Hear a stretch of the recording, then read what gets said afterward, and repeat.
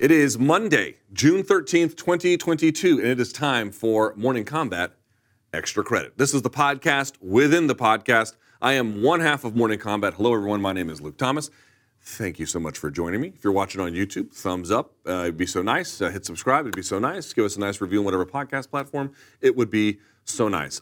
Today, as you guys know, here's what we do. We cover a lot of the biggest stories on Morning Kombat, but the stuff we don't get to that's still important, we do on this podcast. That's going to be, of course, UFC 275, some of the other fights on the card, as well as I got one little pick from Cage Warriors because I like to pick the top 5 fights that just matter to me. These don't have to be your top 5.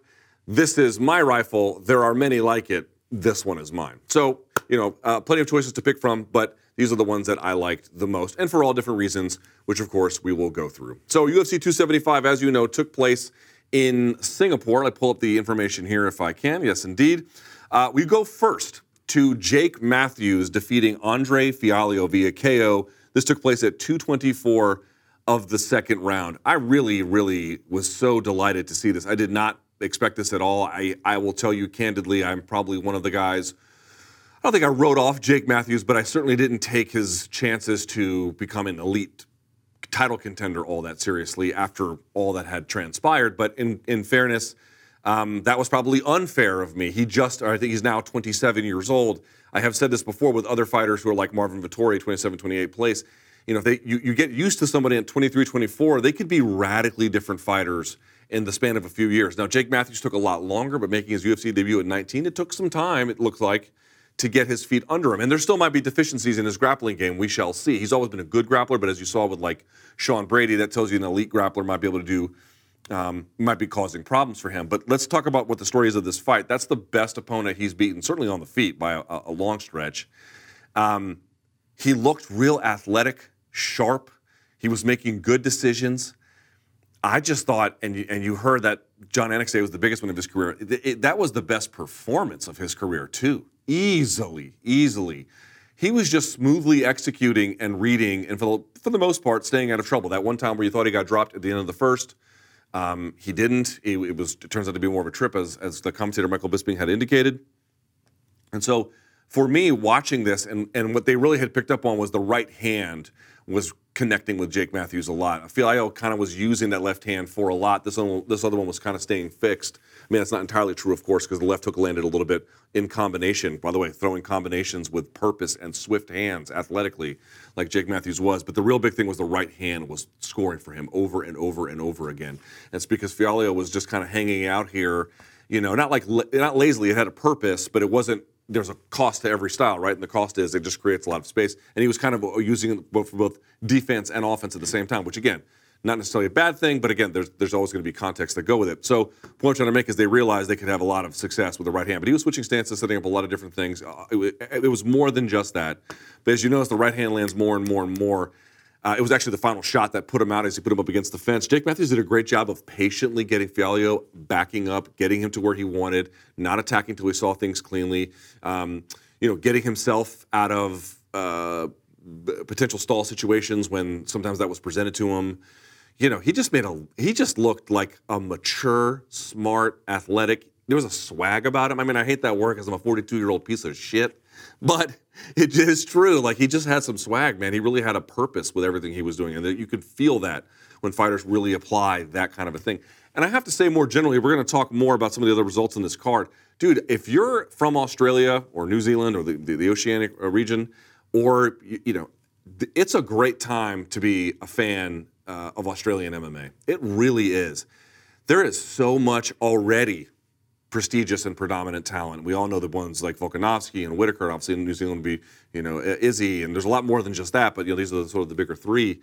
But that's the whole point. Like, there's these, they're coming out of the woodworks, and what really gives me a lot of hope is you're seeing it across both genders from Australia. Now, the men's game certainly more advanced than the women's game on the Australian side to date. But you're seeing UFC level talent from both of them.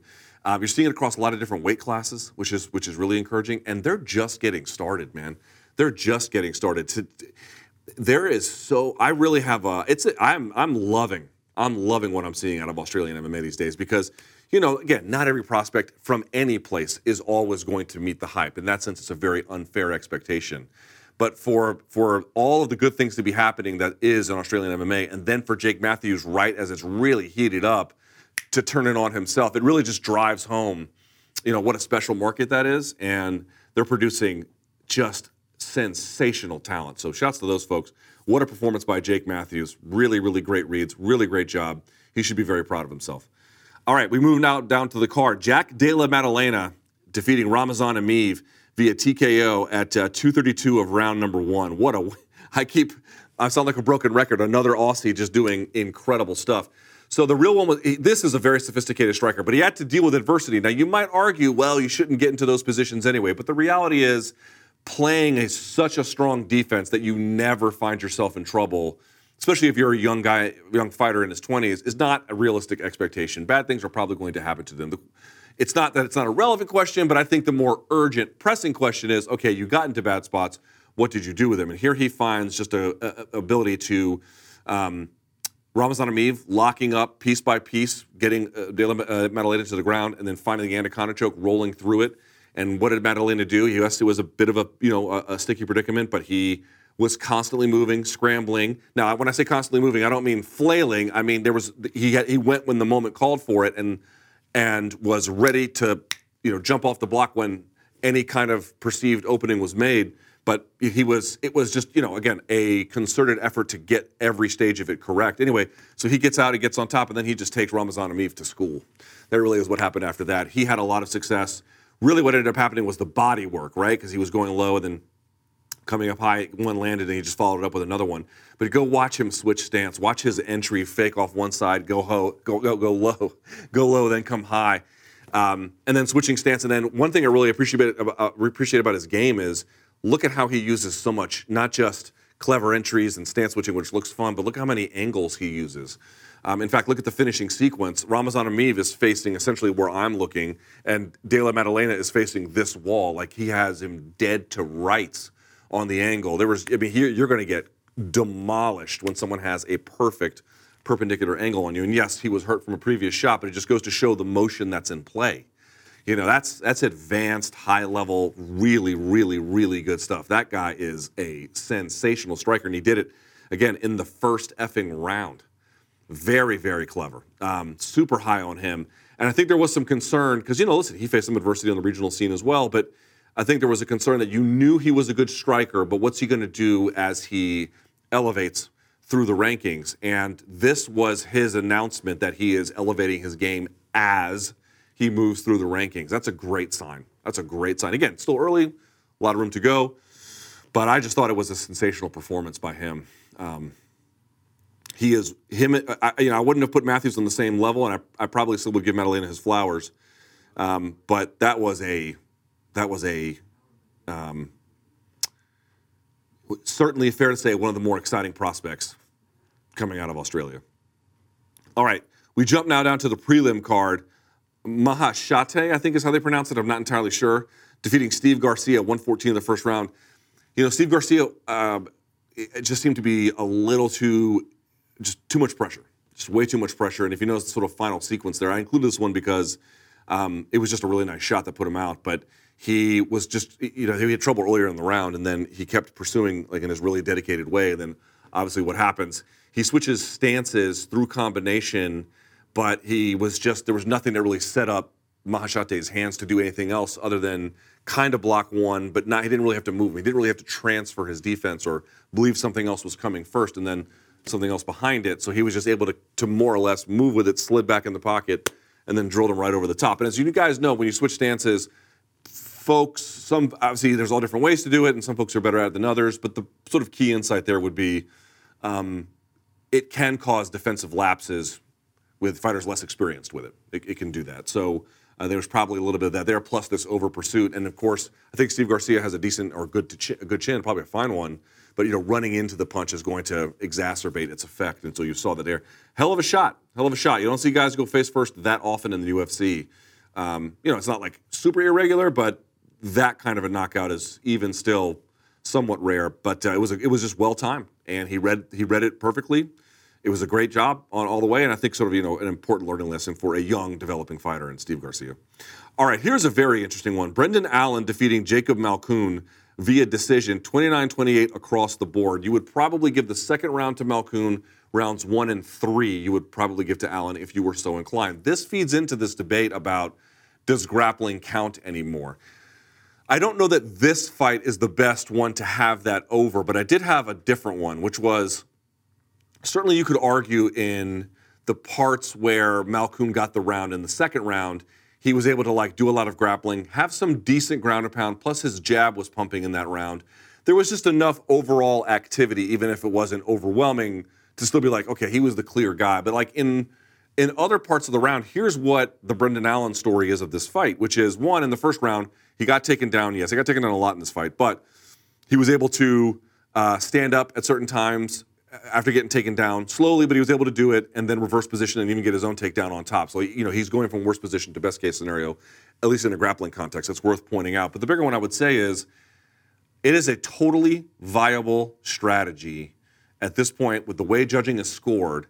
If the guy who took you down and has top position isn't all that active with ground and pound, if you play prevent defense where you can't just lay there and throw strikes, but you're pushing on their hips, you're catching their overhooks, you're framing against them, you're shrimping, you're constantly moving underneath, so they can't really get a totally firm hand on you, and then you're elbowing through all of that and punching them, and they're just kind of accepting that, thinking that top position is going to confer more benefits with the judges than it does. That's a very viable way to win. Prevent defense, grappling-wise, on the floor, mixed with basically ground and pound off of your back. That is a very acceptable, and I might say, something you might see more common of way of winning rounds in professional mixed martial arts now.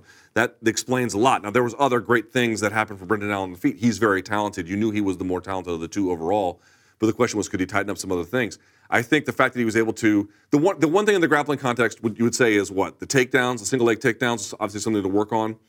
And then the other thing you would say is he played a little bit of guard too long in the first round strategically, because once he got standing up and it was reversing position, he was doing quite well. But, dude, the other part you got to hand it to him was just phenomenal. That ground and pound underneath was great. Malkoun was just kind of, he was just trying to maintain enough top pressure and control to maybe, slow him down a little bit. But it wasn't just, people say busier. What does that mean? Prevent defense with the grappling, hip shifts, moderate to minor threats that they kind of have to address with your positioning, and then just, slice them up with elbows or just, kind of hammer fist there in that position. That is a utterly viable strategy. Utterly viable. People who get taken down, everyone thinks that you have to constantly race to your feet, and there should be urgency about it. And I think there's probably an argument to be made they didn't have urgency in the first round.